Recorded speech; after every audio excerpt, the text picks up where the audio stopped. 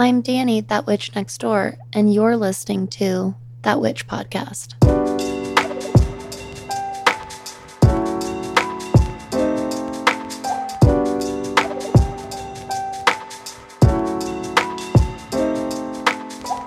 Hello, everybody, and welcome to another week and another magical episode of That Witch Podcast. I'm Danny, your host, your guide, your mentor and instructor in all things witchcraft, magic, astrology, and business. Danny, that witch next door. And hi, how is everybody doing today? I lost my internet tab. There it is. Sorry. How are you? How has your week been? How the hell was your Leo new moon? How was your Leo new moon shadow work that I know that you did? Just kidding. You don't have to, no pressure. But you do have to do shadow work. It just didn't have to be on the full moon. I mean, the new moon. It could be either one. Anyways. Hello. It's been quite a week for me. It's been a really, really heavy and hard-hitting week for me. Not gonna lie. We're gonna get very, very real today. As you saw in the title of this week's episode, my tagline, I'm sure that you've seen before, real magic for real life. We getting real today because my tagline is so massively critical and important to my business, my branding, my messaging, and quite frankly, who I am as a person. You'll hear me say it, you'll see it on my website and stuff like that. I'm all about that real magic for real life. And this phrase really encompasses many, many things. And that's really what I want to talk about today. But first, where is the moon? Let's take a little look-see. Today, everybody, is Tuesday, August 10th, and the moon is in Virgo right now. We'll be moving into Libra tomorrow, Wednesday, the 11th. And then on Friday, we'll be moving into Scorpio for Friday the 13th, which is dope. So we're going to be moving into spooky Scorpio. So y'all can go get your Friday the 13th on. That sounds awesome. That's exactly what I'm going to do. And then we're going to finish out the week with the moon in Sagittarius, moving into the sign officially on Sunday the 15th. And I do want to make note that Venus moves into her home sign of Libra also on Sunday the 15th. So there'll be, I got it right. Sorry. I thought I misread my notes. No, running out the week in Sagittarius as far as the moon goes, as far as our emotional energy goes. But Venus will be moving home into Libra that same day. One thing that I want to start off by talking about, because honestly, we're going to kind of freeball today. We're going to this is going to be a super, super intuitive episode. And that's that real vibe that I want to come across. So that's why I didn't super structure for today. But we were just talking about on the YouTube, on the pre-show tarot reading for our card for today, we were talking a lot about intuition and emotion and the importance of having a strong intuition and how to maintain a strong intuition.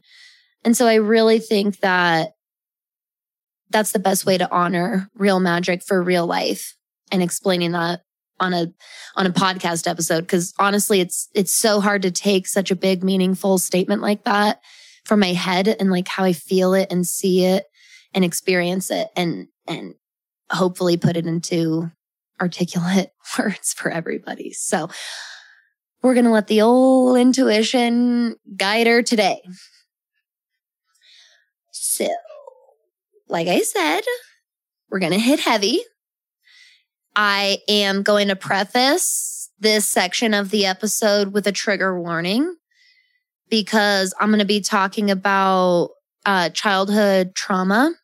There's nothing sexual. There's no physical abuse, but I will be talking about emotional neglect and parental trauma and inner child work and healing and things like that. I'll also be talking about death and parent to child relationships in general and childcare and stuff like that. So this is your trigger warning. If any of those topics are something that crosses your boundaries, that is absolutely okay to skip this episode today, or at least skip for a little while. I'm really not sure how long the story is going to take. Most of you probably saw my stories last week on Instagram because, of course, the day I shared these things, I got some of the most story views and engagement I've ever had in all of my time on Instagram, which is kind of a cool way to show you that it's worth it getting on social media and just being who the fuck you are. Because that's always the content that does the best, honestly, is just the most authentic. The content that doesn't just cater to everybody. But most of you very likely saw my stories last week. I tried posting a reel and I spent a lot more time than I normally have to editing the text and the cuts and all that stuff for the reel. And I previewed it a million times and made sure everything was perfect. And the story is perfect for today with the Virgo moon, because y'all will understand my pain. I spent so much time like refining and perfecting this. It's a really good reel. It's still gonna come out. Don't worry. I'll wait till the time is clearly right.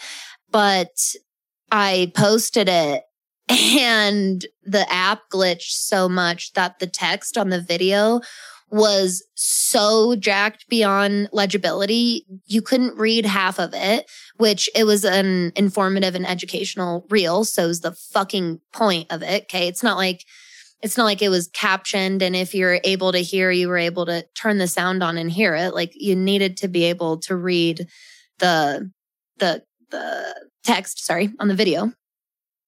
And so I posted this big giant rant about it because I was so pissed. My intention when I first started posting to my story, the first 2 slides, maybe 3. I think it's the first 2 slides. Anyways, my intention was to just get on Instagram and bitch. I was going to tag Instagram and just go on there and rain hell and just rage because I was so fucking pissed. And granted, I'm sure that so many of you out there right now have had similar issues. And I'm sure you're really relating to me where you're like, yeah, fuck that shit. Fuck when that shit glitches on you. It does suck. You are correct. But the point of me telling you how angry I was is it wasn't the real. I was pissed about the real, but it triggered such a deeply and massively emotional response because of something that had happened to me the day before. And because I was trying to post on social media and keep up with my business, because that's what we have to do as entrepreneurs and business owners. You got to find a way to flow with life. I was trying to show up and do business on Instagram while I was very, very much in a trauma response and freshly into a brand new grieving process. A lot of people reached out to me that day, and that alone was one of the most beautiful forms of validation and affirmation I've ever received from my community and from the universe, of just showing me do you see when you create such solid, beautiful community around you, when you hold healthy, solid boundaries that allow for such true support and love in your life? Do you see like how that is reflected upon you when you have to share vulnerability and you have to share pain? But as many of you know who reached out to me, I didn't offer any kind of an explanation.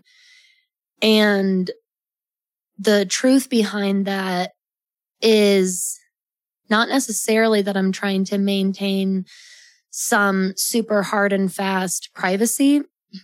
It's more that this is such a complex and deep-seated situation and death that it has taken me some serious solid time to find these words and to find an accurate way to explain the situation.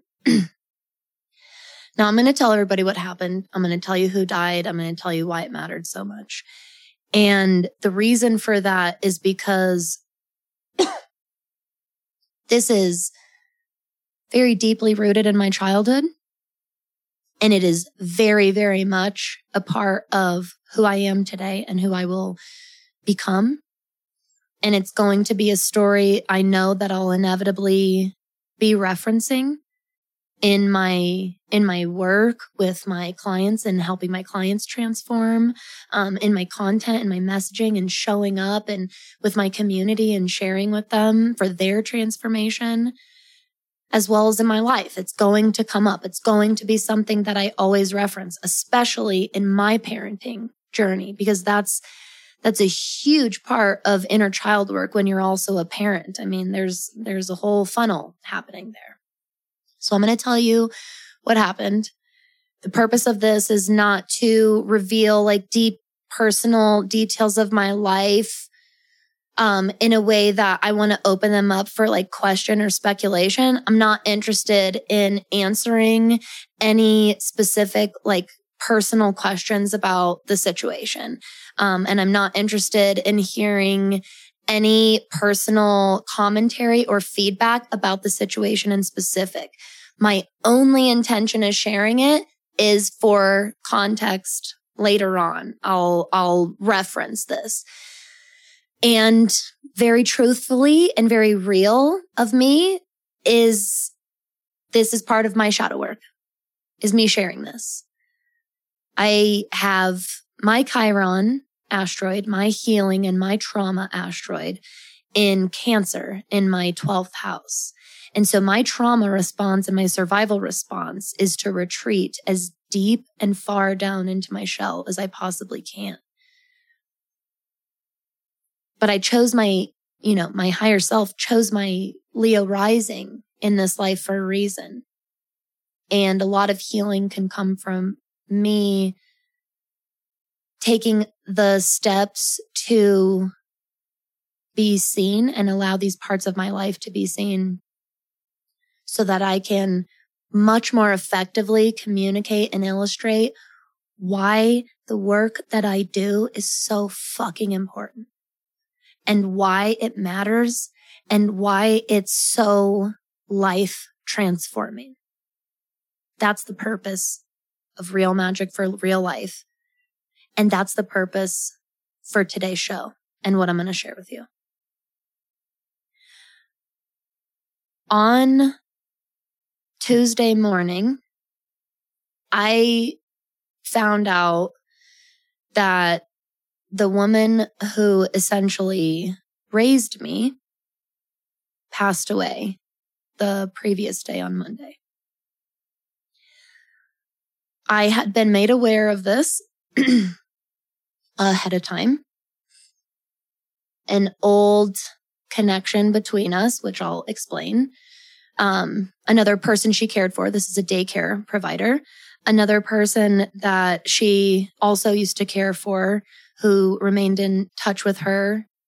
I don't know if always or later in her life, but remained in touch with her and had reached out to me a week prior to all of this and let me know the state of her health and even was able to let me know the day before she passed that they did make the official decision to remove the ventilator tube the following day. So in in some ways, and in a couple of ways, I was somewhat prepared for this on Tuesday morning. What I was not prepared for was my emotional reaction, because when that person had reached out to me and shared that news and those updates with me, I completely detached and blocked. I didn't allow anything to come up. Not just emotions. I didn't allow thoughts to come in. Nothing. I didn't do anything about it. It was like she told me and I let it bounce off of me and onto the floor. And I responded with very loving and compassionate and polite responses, messages back.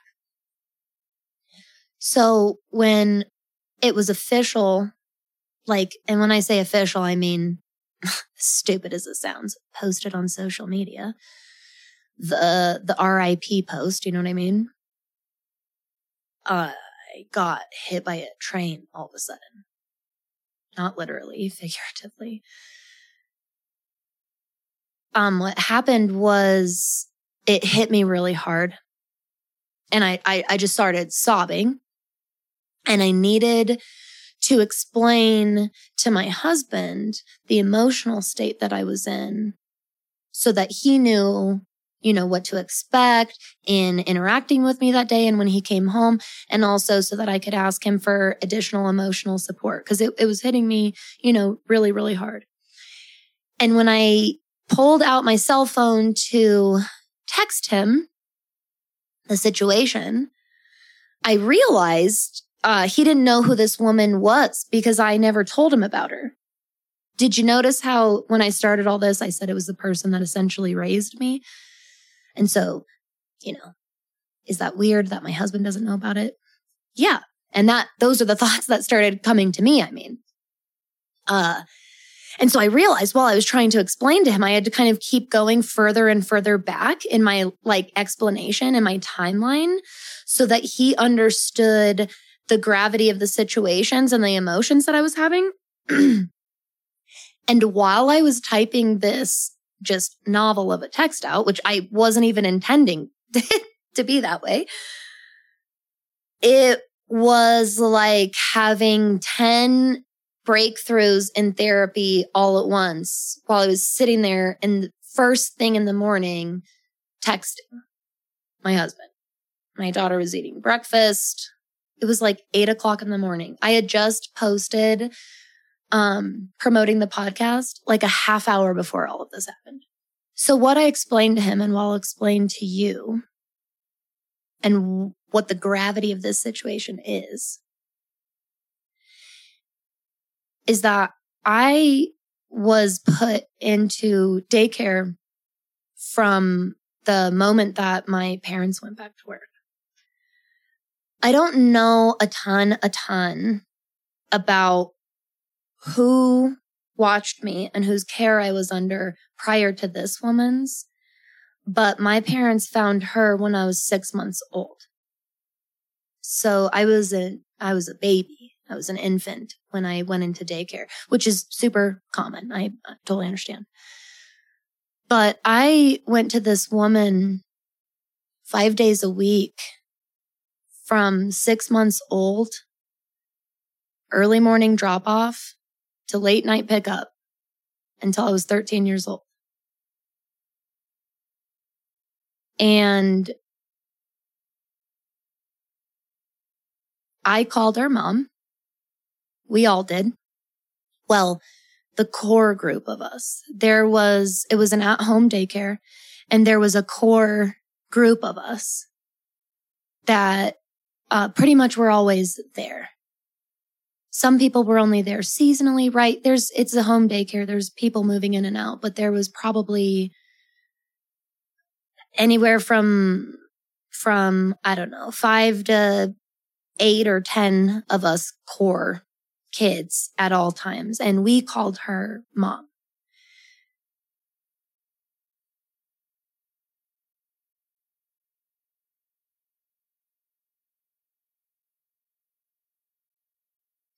when I talk about this, I get a lot of mental fog because there's so much resurfacing that I have suppressed that my brain is literally trying to process and understand it and put it in a timeline and put it into concepts that we understand. So I appreciate your understanding as I tell this story the best ability that I have. It might not be as concise or as consecutive as maybe it should be. I was an only child until I was 10 and a half years old. And then my parents had my little sister.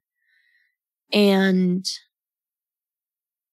my mom was in her mid-30s and my dad was in his early to mid-40s.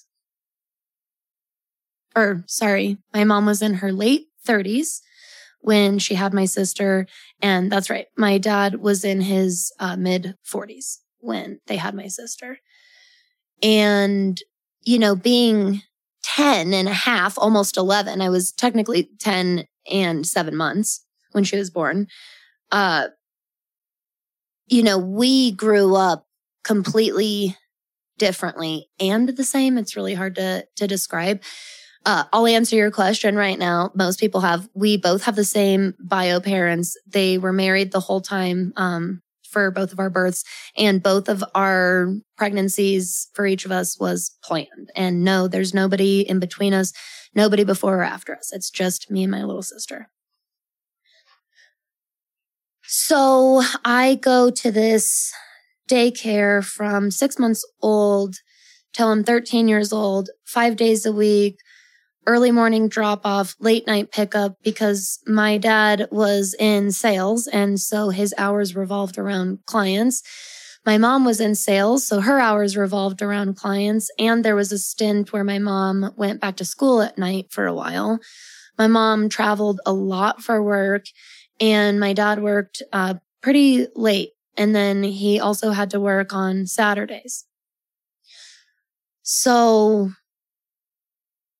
just truthfully, there wasn't the same kind of bond formed there that other parents form with their kid that very much can be done working full time. This is not an episode about why you should be a stay-at-home parent at all.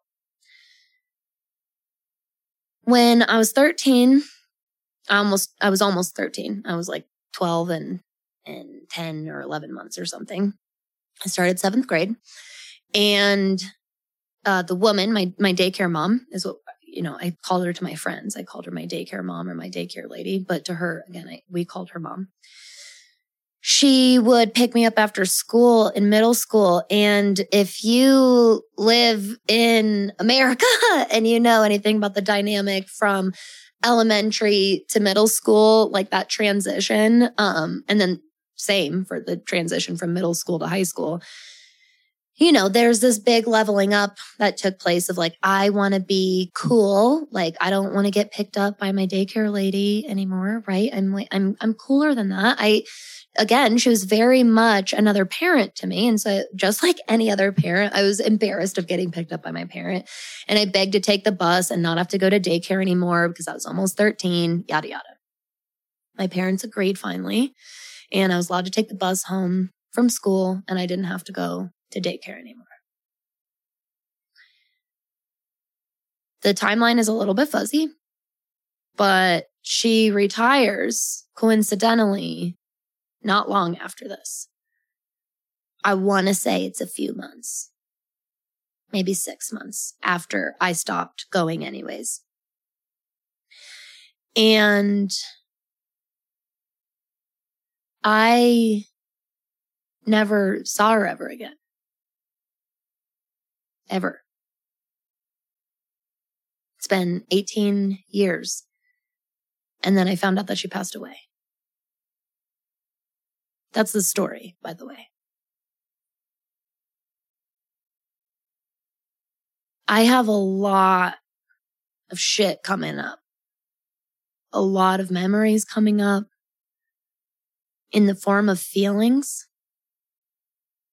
Because I have a Pisces moon in my 8th house, when I do inner child work and shadow work, it is through sentience, usually. It's through feeling, and it's very, very strong, like a vivid dream.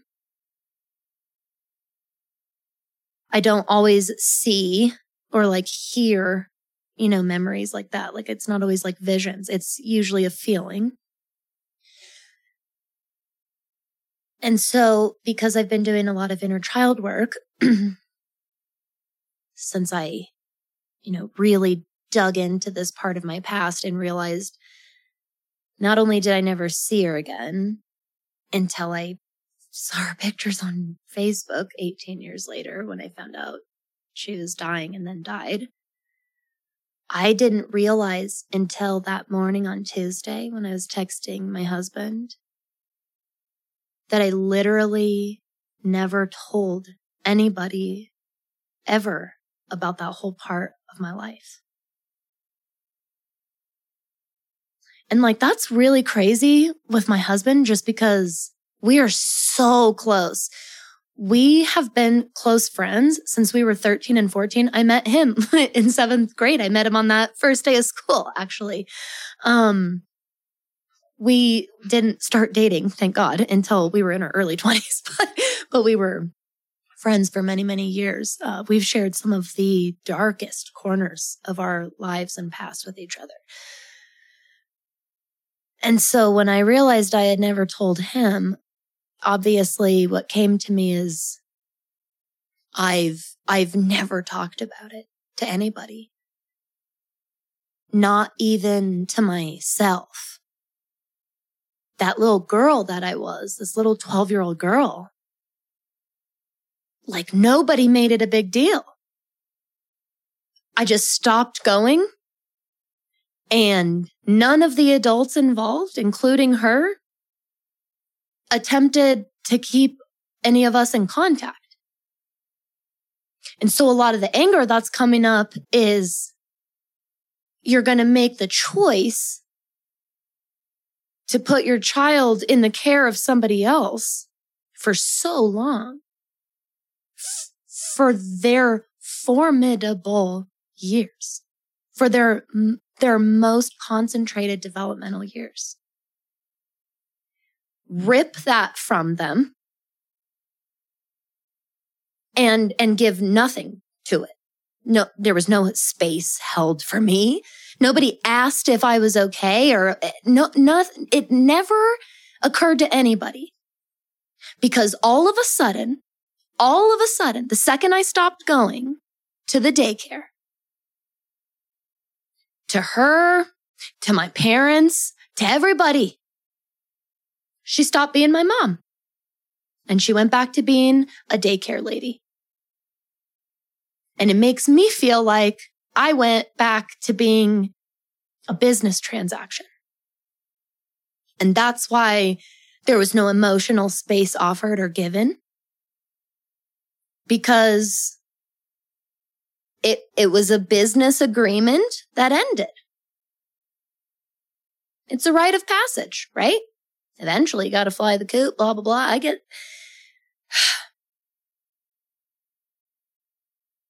All of this, like I said, is resurfacing so much shit. But the reason that I'm bringing all this up is because of what happened to me by all of this taking place and what I have to do now and how I can use this, not in this hyper productive, toxic, positive way. But I do want to use this for growth. Do you know why I want to use this for growth? Because I fucking refuse to continue the cycle. I refuse to take all this pain and anger and resentment and translate it just directly and just shit it onto my daughter. That's why I care. That's why I have to do something with it. And just so you know, if you're not a parent, You'll do it to somebody else. As parents, you're pretty naturally going to put that shit onto your kid if you don't do something with it. But you're not absolved from this situation if you're not a parent. You'll just do it to somebody else. That's why I do the episodes on the shadow work. That's why it is such an integral part of this practice. Because otherwise, you're going to take that nasty shit ball of energy and not transmute it at all, and not even remotely use it for a higher good or higher purpose. You just take it and you just shit it onto somebody else. And I won't allow it. I won't allow for it. Not in my life. I'm not doing it. In this community, in this house, in this witchy neighborhood, we're accountable. We're accountable people. We are not only accountable, we're authentic, we're our real fucking selves. And we have self-respect, which means we have self-care and self-love.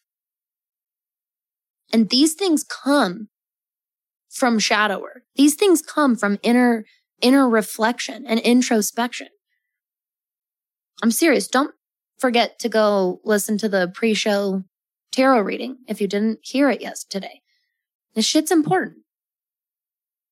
And now with this moon in Virgo, post Leo new moon, why I want to do Real Magic for Real Life episode is because I do want to talk about why shadow work. Yeah, obviously it's important. Like I just explained, that's why shadow work's important. You don't want to take your shit and pass it on to somebody else.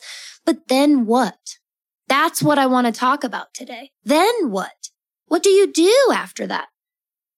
What are those critical first steps post introspection, post shadow work? I think that it's really important we talk about that because I myself am a huge educator and mentor for shadow work and emotional work. But I think that a lot of people forget to give you actionable steps following that catharsis. What do you do with that? I still have life going on. That's what I realized. That's why I was so inspired for today's episode. That's why I shared the nature and just the real story itself, the nature of the story. Because I needed to show you that this was something that I'm telling you knocked me on my ass. For 2 solid days straight, I couldn't do anything but burst into inconsolable sobs at any given fucking moment. Seriously. I had to use it as an opportunity to hopefully have good, open, honest communication with my daughter, who's only 3, by the way, who can't possibly fully understand why this is happening to mama. But I got to figure it out, right? Because even though I'm experiencing all these feelings, and even though I have to give myself the safe space to experience it safely, that's the big key. And that means safe for you and safe for those around you. That's why that honest communication with my daughter is so important. Not only do I have to allow that for myself, my fucking life is going on. I have a whole ass fucking life going on. I know y'all can relate to this. I know that you can. Do you know why? Because I've also been on planet Earth the last 18 months during a global fucking pandemic. Because I have had client after client after client after friend after friend after family after acquaintance, seriously, that is experiencing some of the most major and massive blows to their life that they ever have thus far. I know that you can relate to this fucking feeling of drowning and barely keeping your head above water with just life. That's just with regular ass fucking life. And then somebody comes over and shoves your head under. And then they do it again and again. I know you know what this feels like. What the fuck do we do? How do we do this? This is so important to talk about. The shadow work is important. Taking the time off that I did, doing the self-care that I did, it was fucking important. What do you do after that? How do you now integrate into your life? How do you reintegrate and reemerge into real life again? This is so crucial. This information is so crucial. I could tell you about those 2 days and what I did. I could walk you through it. I'm fucking happy to educate anybody on shadow work practice. It is an integral part of all of the services that I offer. You'll notice if you've had a session with me, you've done shadow work with me. It's just a part of what I do. It's just a part of the education because it's a part of the lifestyle. That's why. I'm happy to walk anybody through those practices. The meditation that I did, the very concrete, specific inner child work that I did. I'll share with you my journaling pages. I'm happy to. But I also think there's a lot of that information out there. I think that we're really putting a lot of that out there. What I'm not seeing a ton of is what do you do after all of that? When you have been triggered so deeply into trauma response, how do you keep navigating regular life after that? How do you keep afloat? Especially when you have dependence of any kind. How long can you allow yourself? We still have to be realistic about that. We can talk about healthy boundaries all day long and taking the time that you need. But that's also bypassing a lot of people that are caretakers. And again, I'm using the word caretaker for a reason. It's not just parents. There are so many of you out there who have dependents. People that depend on you. And so how do we take care of ourselves and make that space and time for ourselves and trigger ourselves, or we get triggered? It could be either way. We can trigger ourselves or have an external trigger, right? And get into this trauma response and go through this catharsis process. And then what the fuck do we do after that? Well, funny, you should ask. Just kidding. I asked. I'm going to answer. Whether you want to hear it or not, because it's important. Here's what I did. I brought my planner. I don't know if I've shown this one on the show yet. I'm pretty sure I've shown the honeycomb, which I didn't bring down here. That's like a sin. I never forget to bring the almanac.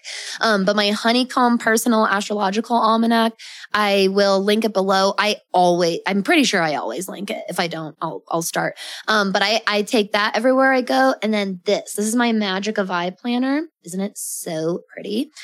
It is. And I was gifted this for my birthday by one of my very, very best friends. And I will officially be purchasing this probably for the rest of my life. This is one of the most handy planners I've ever had. It's a planner and a mini textbook and reference book and goals and like intention planner. Sorry, journal. It's a planner and a journal.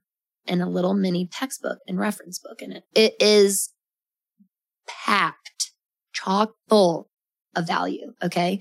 This planner is amazing. And this is not sponsored in any way. Just as a really important disclaimer, not sponsored. Super would love to be sponsored by them. I'm going to keep putting that out there. Both Honeycomb and Magic of I. I shout them out all the time because I just stand by their product so much and I use them every single day. So what I do is this is what the weekly layout looks like. And this is the little, as you can see it if you're watching the YouTube video. This is what the monthly one looks like. Sorry, I'm moving around from the mic, everybody. You should watch the YouTube then, and then it would be great. Okay. On the monthly one, you have like monthly goals and monthly intentions. And then on the next page, it's broken down into 4-week intervals so that you can break the monthly goals and intentions down into, and I'm just using their labels, into weekly goals and actionable steps. Then you get into the little weekly view here. And this is more like what a standard planner looks like. And then you can do your daily tasks and goals. And I also really love it because every week it has a little spot here for you to write your weekly intention, which I just find massively beneficial. So you should get the Magic of iPlanner. Here's what happened. I found out the devastating news and it rocked my world. And I decided to take the rest of Tuesday completely and totally off. I checked, I have my notifications turned on for Instagram messages.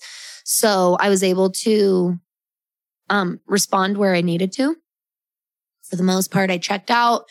And my daughter was with her grandma that day. And so I was able to have a super individual, very cathartic day filled with inner child work.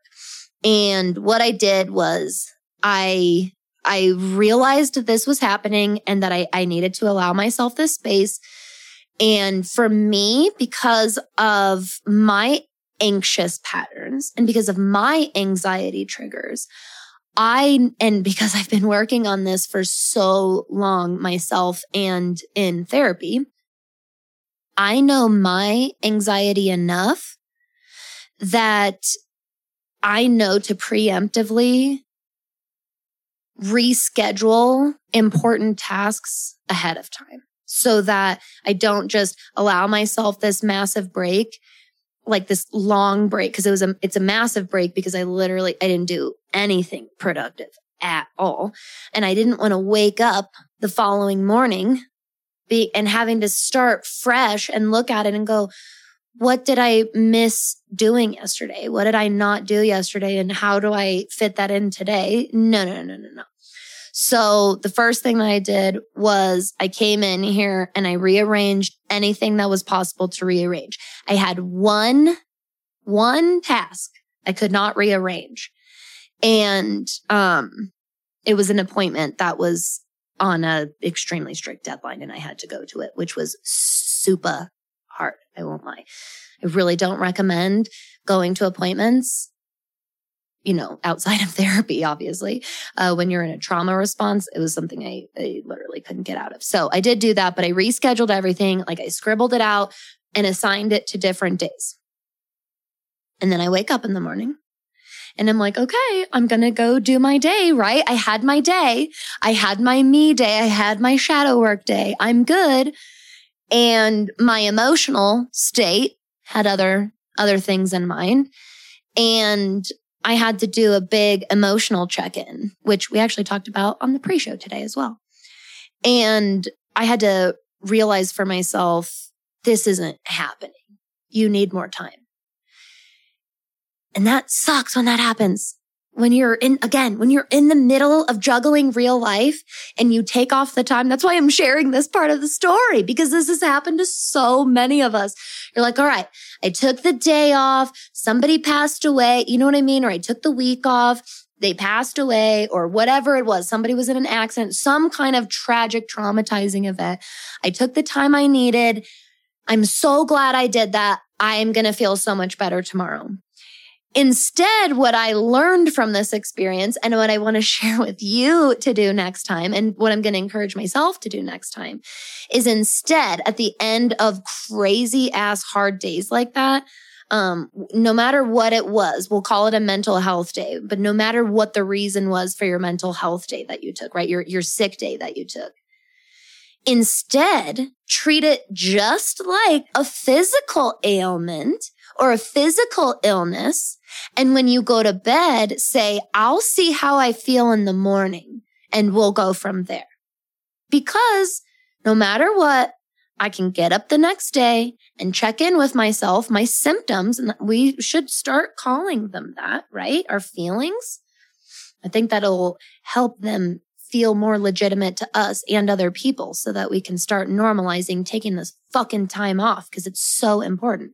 Anyways, I can always get up the next morning and do the same restructuring that I had to do, right? Like I did the day before. I will always allow that for myself. No fucking matter what. If you're a business owner, if you're an entrepreneur, if you're an employee, if you're a stay-at-home person, I want you to always give yourself that freedom and that knowledge.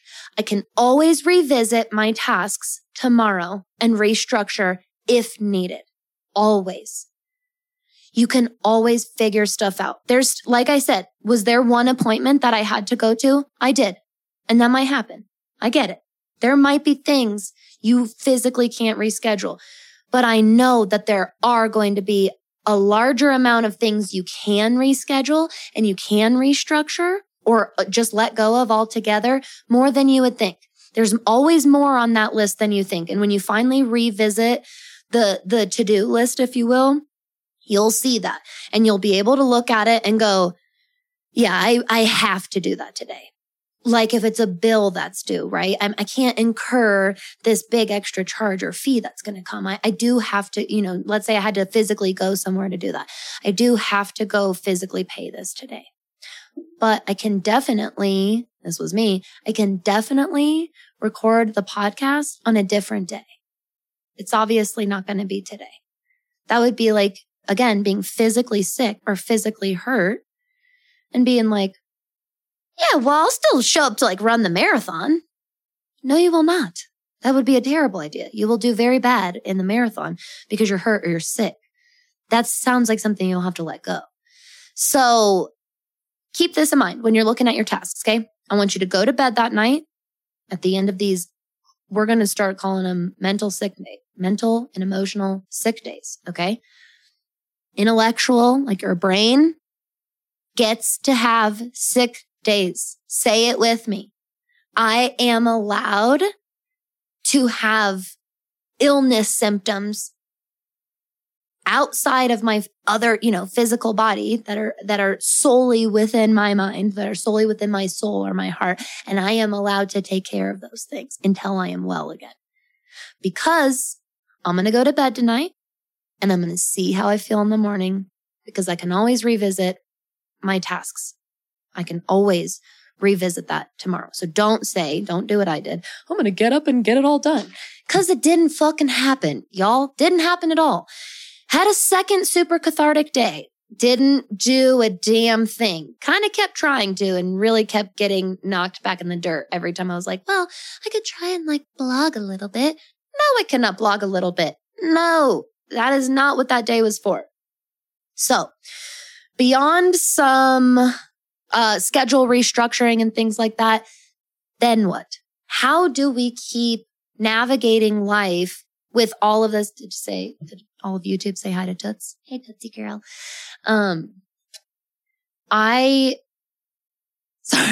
Distracted by the dog. It's a good reason. Besides restructuring our schedule and rescheduling things, how else do we integrate and reintegrate back into life after really, really heavy sick days like this, right? Emotional sick days. Well, one of the biggest things you're going to have to do, that I've had to do, is recognize this is going to be a part of us now. I had to just really radically accept that. I have dug up some seriously deep feelings from my childhood that are very much translating into my present life. Those feelings, they're not just getting dug up like I remember feeling this way. I feel it again is what I mean. I'm experiencing all the emotions again. I feel that way fresh. And now I'm just living in this new emotional, it's an old new, I guess, emotional state. So radically accepting this looks like me sitting down with myself very honestly. For me, this was able to take place on the third day Okay. It's going to be different for everybody. Everybody's going to have a different healing and grieving timeline. Every death you experience will be that way. For this particular situation, for me in particular, this happened on the third day where I woke up and genuinely felt an improvement in my symptoms. Okay. Genuinely felt an uplifting in my emotional state. Feeling more energized, a lot more energized. So there was a significant dose of motivation that came. But I have to be mindful that just because it's the third day and I spent 2 super solid fucking days doing some really, really effective mental health care, that does not mean I am cured or it's finished or it goes away or whatever. It's not that kind of an ailment. I don't even necessarily love using the word cure there. It's not about a cure or not. It's really similar to the quote that I'm sure many, if not all of you have heard, that grief doesn't go away and it doesn't get smaller. You just make room for it. You like grow around it. You expand beyond it, but it stays all the time. And in a morbid way, I'm grateful that I've had to go through the grieving process so often and I've lost so many people because I know my grieving process relatively intimately. Again, every single one is different, but I pay attention now to my thought patterns and my habits and subconscious cycles and stuff like that. And so I knew that on that third morning when I was like, well, I'm feeling a lot better, that in the past, I push myself on that day way too fucking hard. And I go overboard on everything, on not just productivity, but just to be honest, like joy. I like overdose on happy chemicals. I like live it up that day. I have the happiest day ever. I dance and sing all day. I get a ton of work done. I play and sing with my daughter. Like, I allow myself to just like fucking swing to the other side of the spectrum. And here's what I've noticed about that. That is actually a toxic part of my cycle. It sounds like this good uplifting thing. It's not. This is not an effective way to reintegrate back into real life. Okay. What happens is now I'm really fucking with the chemicals in my brain. I've been on one end of the spectrum here, one end of the pendulum, and I'm doing a full fucking swing. Well, what do pendulums do, everybody? What is the nature of a pendulum? What is the nature of a swing? What is the nature of the natural ebb and flow? It's going to go back. And especially with pendulums, when we're getting into like actual physics and stuff, not that I understand physics, I do want to make that known, but I do know this tiny fact that like something about when you swing a pendulum, it's going to come back as equally, the other way until it finally, until it's still. So what now I have started to do and be able to put in practice, and this is the next portion of reintegrating back into life through trauma and tragedy and catharsis and shadow work, is aiming for neutrality. It's okay to aim for neutrality. Pretend that I have some control over how far I'm going to swing. You really should be watching the YouTube video. Do you see how visual of a teacher and a learner I am? Pretend that this is you. You're right up here. And you have control over how far, roughly control, not perfect control, right? Still our emotions. But you can kind of gauge and aim how far you're going to swing. I don't want you to like numb and deaden yourself. That's not what I'm talking about, neutrality. I'm saying try to control the swing. Try not to shoot so fucking far into joy and happiness because it's going to slam and hurt so much harder when you come swinging back. Trauma processing and grief processing, people, this shit comes in waves, and it comes in waves for the rest of your life. Like I said, it never goes away.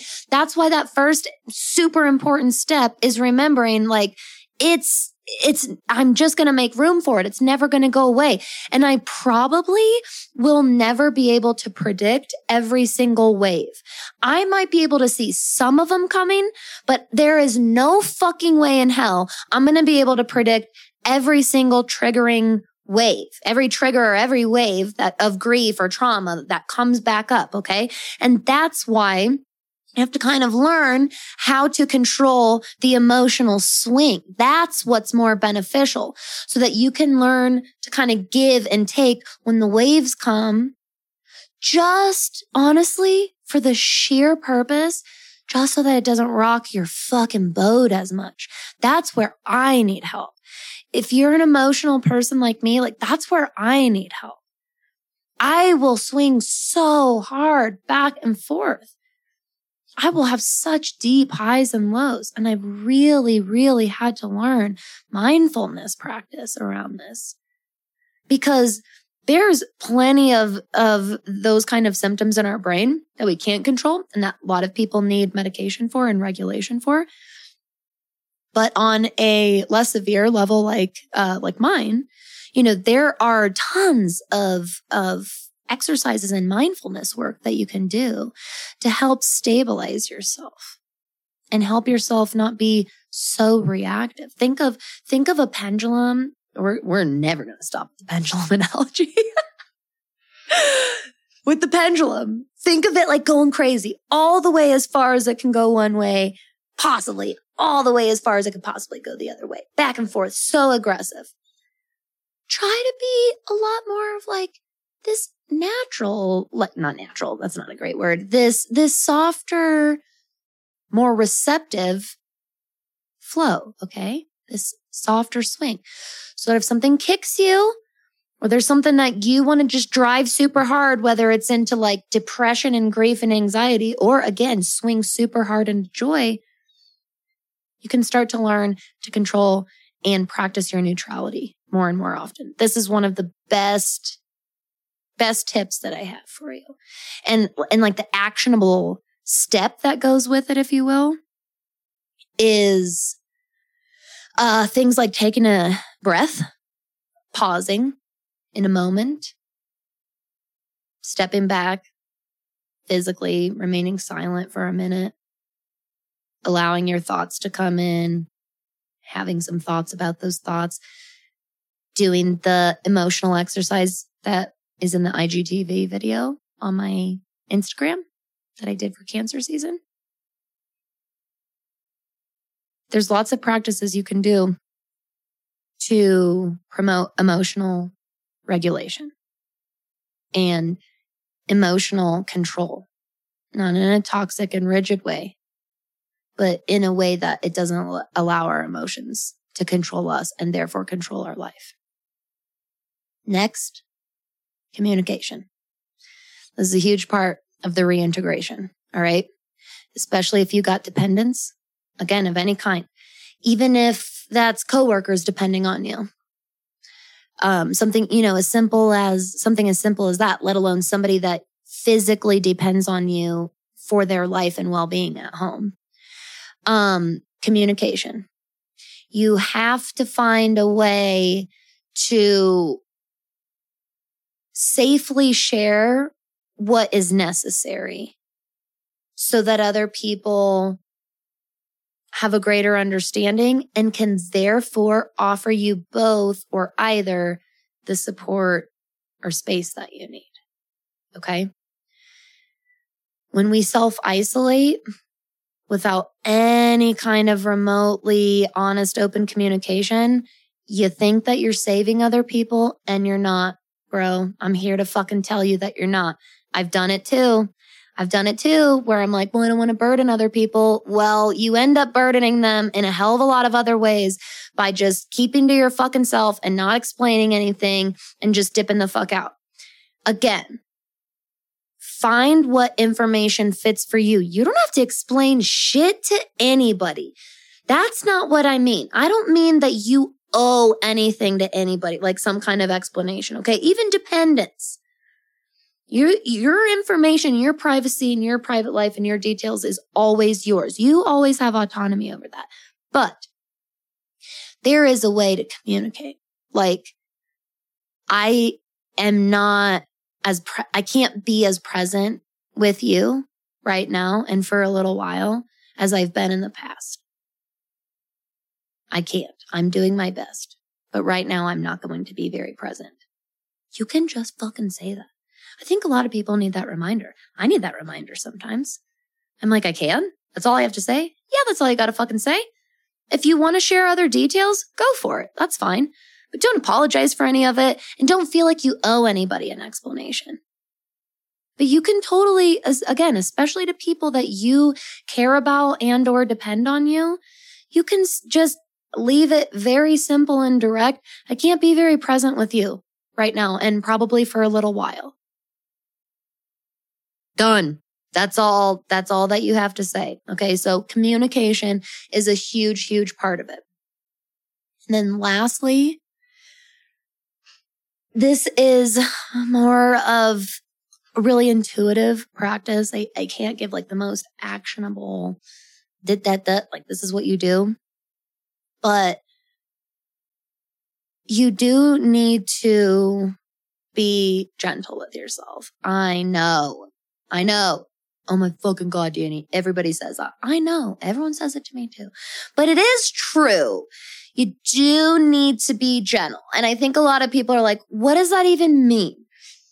Because we only know self-loathing and self-deprecation. So when you tell us, be gentle, how? What do you mean be gentle? Here's a more specific word that I hope helps. Can you be more forgiving of yourself? Can I challenge you to be more accepting of yourself? Can I challenge you to use kinder, more sensitive words for yourself? I think I can. And I think you can. I think you can do it. This is what be gentle with yourself means. And I mean this always. Because again, this is going to be a part of you always. This shit, this big giant thing that happened to you, mine is the big story I shared at the beginning of the episode. It's going to fucking be a part of me for the rest of my life. I'm not going to forget about it. It's not going to go away. It's part of my past. And now it's a part of this part of my journey. And 20 fucking years from now, I'm going to look and reflect on how it affected this part of my journey. And that's going to be a whole entity on its own. And so that's why that being gentle with yourself, that being forgiving and kind to yourself part, that's an always thing, not just a reintegration thing. But I want you to try and be extra mindful of it when you're reintegrating, okay? Because you do. Every single time you're being super fucking hard on yourself, I want you to attempt to step out of that space and notice it. A, ask yourself, why am I being this harsh? What is the purpose of my harshness right now? And B, would I talk to anybody else in my life this way, especially someone like I care about? You can't tell me you practice self-care if you never fucking care about yourself. You have to care about yourself in order to practice self-care, okay? Even if it's a tiny bit. We can grow your care, okay? We can work with whatever you've got. But if you just like blatantly don't care for yourself, like I need you to try your damnedest to step out of that and care, even just a little tiny bit, okay? Forgive yourself, accept yourself, respect yourself, okay? I know that this was a heavy hitter today. We still always goof around a little bit, which I love, but I know this was a heavy hitter. Last week kind of was too. I know that today's episode is really, really long. But I think it's one of the most important podcast episodes that I've ever recorded. I think it's one of the most important subjects that I've come on and shared about ever before. And I genuinely hope that this reaches you and resonates with you. I hope that you are able to take these big reminders and apply them as best and gently as you can. Because I love you and I'm grateful for you. And I want you to love yourself and I want you to be grateful for everything that you've done and everything that you're going to do. I'm leaving you on, again, some heavy yet cliche statements. And I just want you to know that I hear you and I see you and I support you and I'm grateful for you. And I know all the cool ass shit that you're going to do. And I validate all of the crazy shit that you've been through. And I'm here for you. Always. So, thank you again, as always, for joining me, Danny, that witch next door, on this episode of That Witch Podcast. And until next week, everybody, I'll see you later. Make sure you take care of yourselves. Bye. Hey, thanks so much for listening. You can find the video component to the episode you just listened to on my YouTube channel, That Witch Next Door. Follow me on Instagram at thatwitch.nextdoor, on Pinterest and Facebook at thatwitchdanny. You can send inquiries, artwork, questions, ghost stories to thatwitchnextdoor@gmail.com. And for even more magical goodness, make sure you visit my website, thatwitchnextdoor.com. Thanks again. I'll see you next week.